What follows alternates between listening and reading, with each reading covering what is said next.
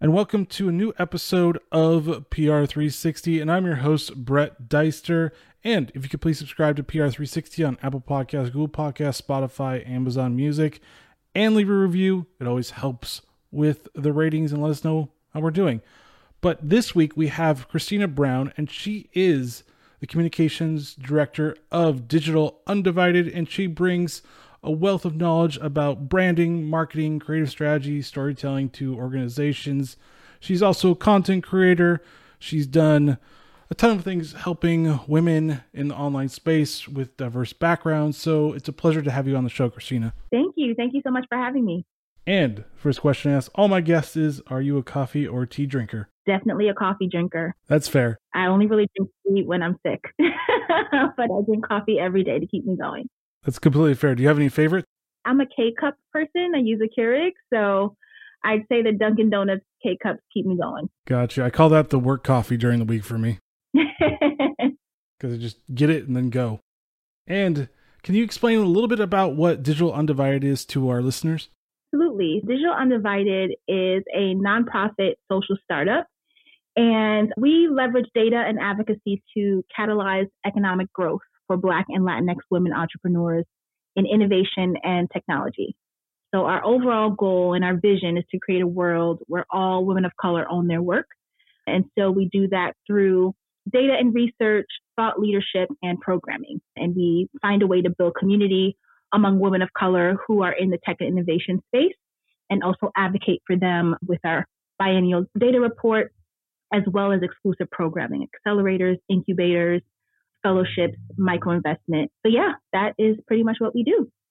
So it's an all-inclusive way of just trying to get more voices to the public and have awareness about them too. Absolutely. Absolutely. Very important. And what do you see as growing trends in the branding for nonprofits?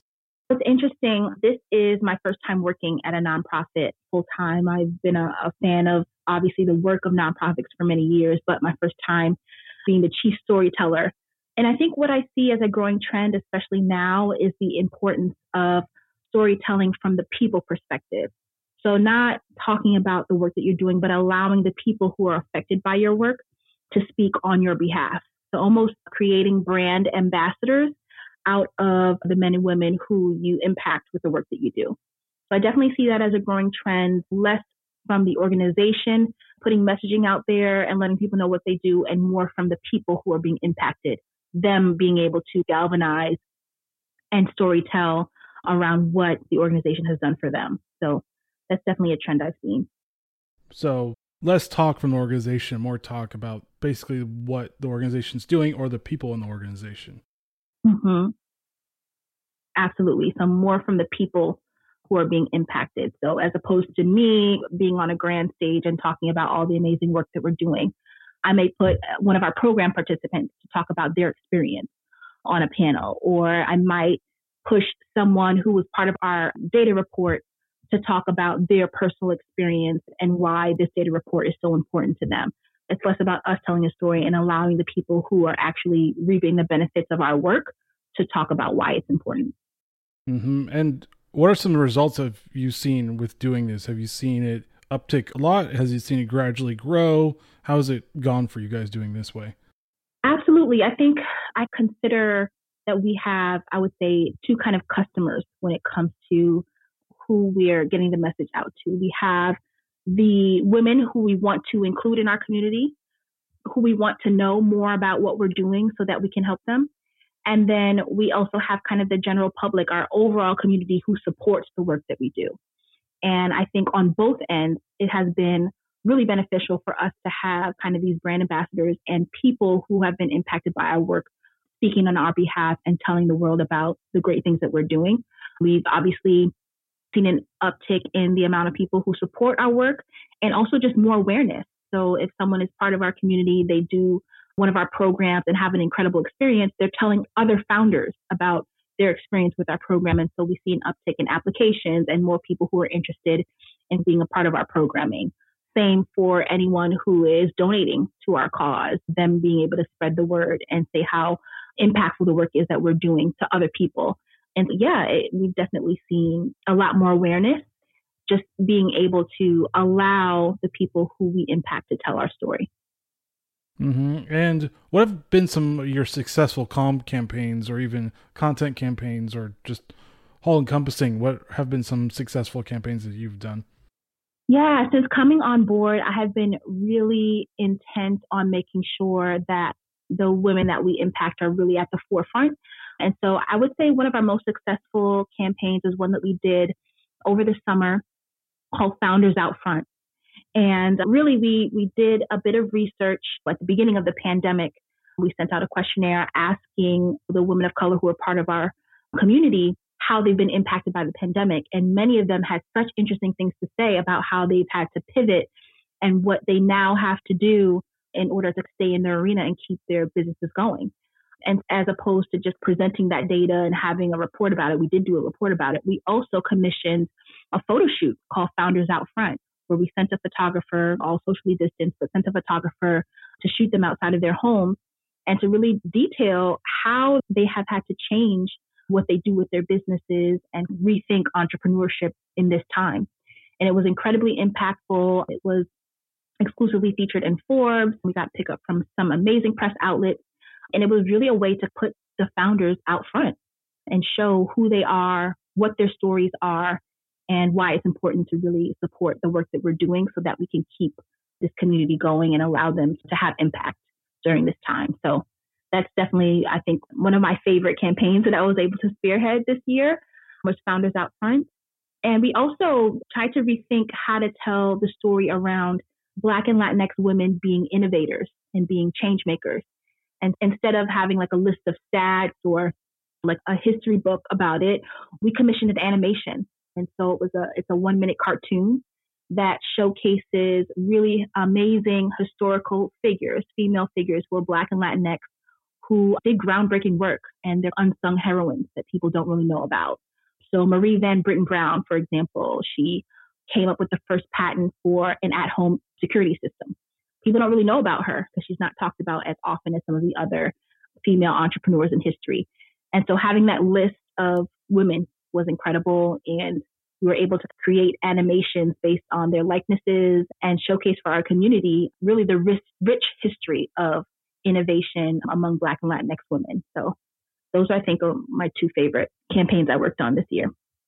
And where do you see content going, since you're a content creator yourself? Where do you see it going from 2021 and beyond? Because 2020 is almost over, probably, thank God. But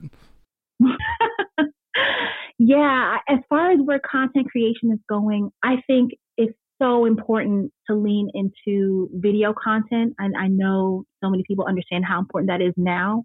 I think making sure that when you create a business and you're creating content, that it is all geared towards a digital audience, because we are not hyper focused on local markets anymore. It's all about getting the word out to anyone within your reach. And that really, you have to lean into digital and you have to lean into, I think, video storytelling. So I definitely see that we're trending in that direction.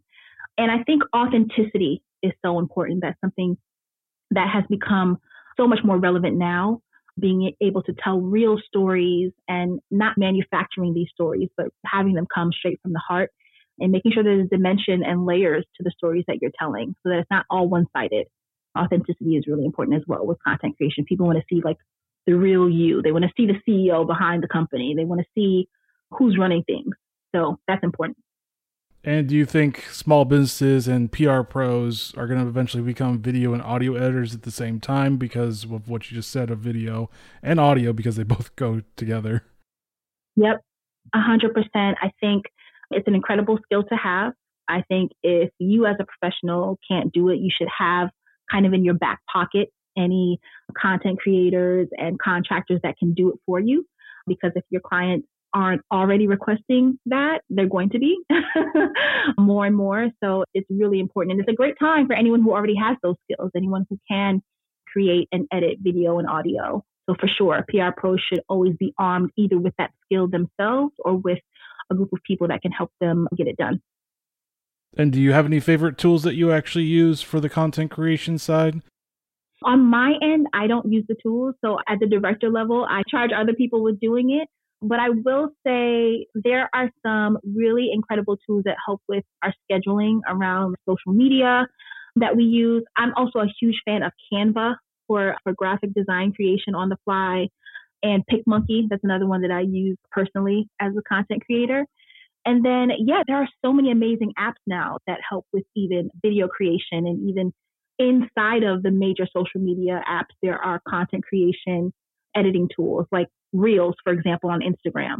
I think that's an incredible new way for people to represent visually and in video format what they're doing, how they're feeling, what lifestyle aspect they're getting into. So I would say as these new tools come out for PR professionals and content creators to stay on top of them, practice them, and just start doing it because it's going to become more relevant. Yes. We're all going to be video stars soon. Mm-hmm. Everyone.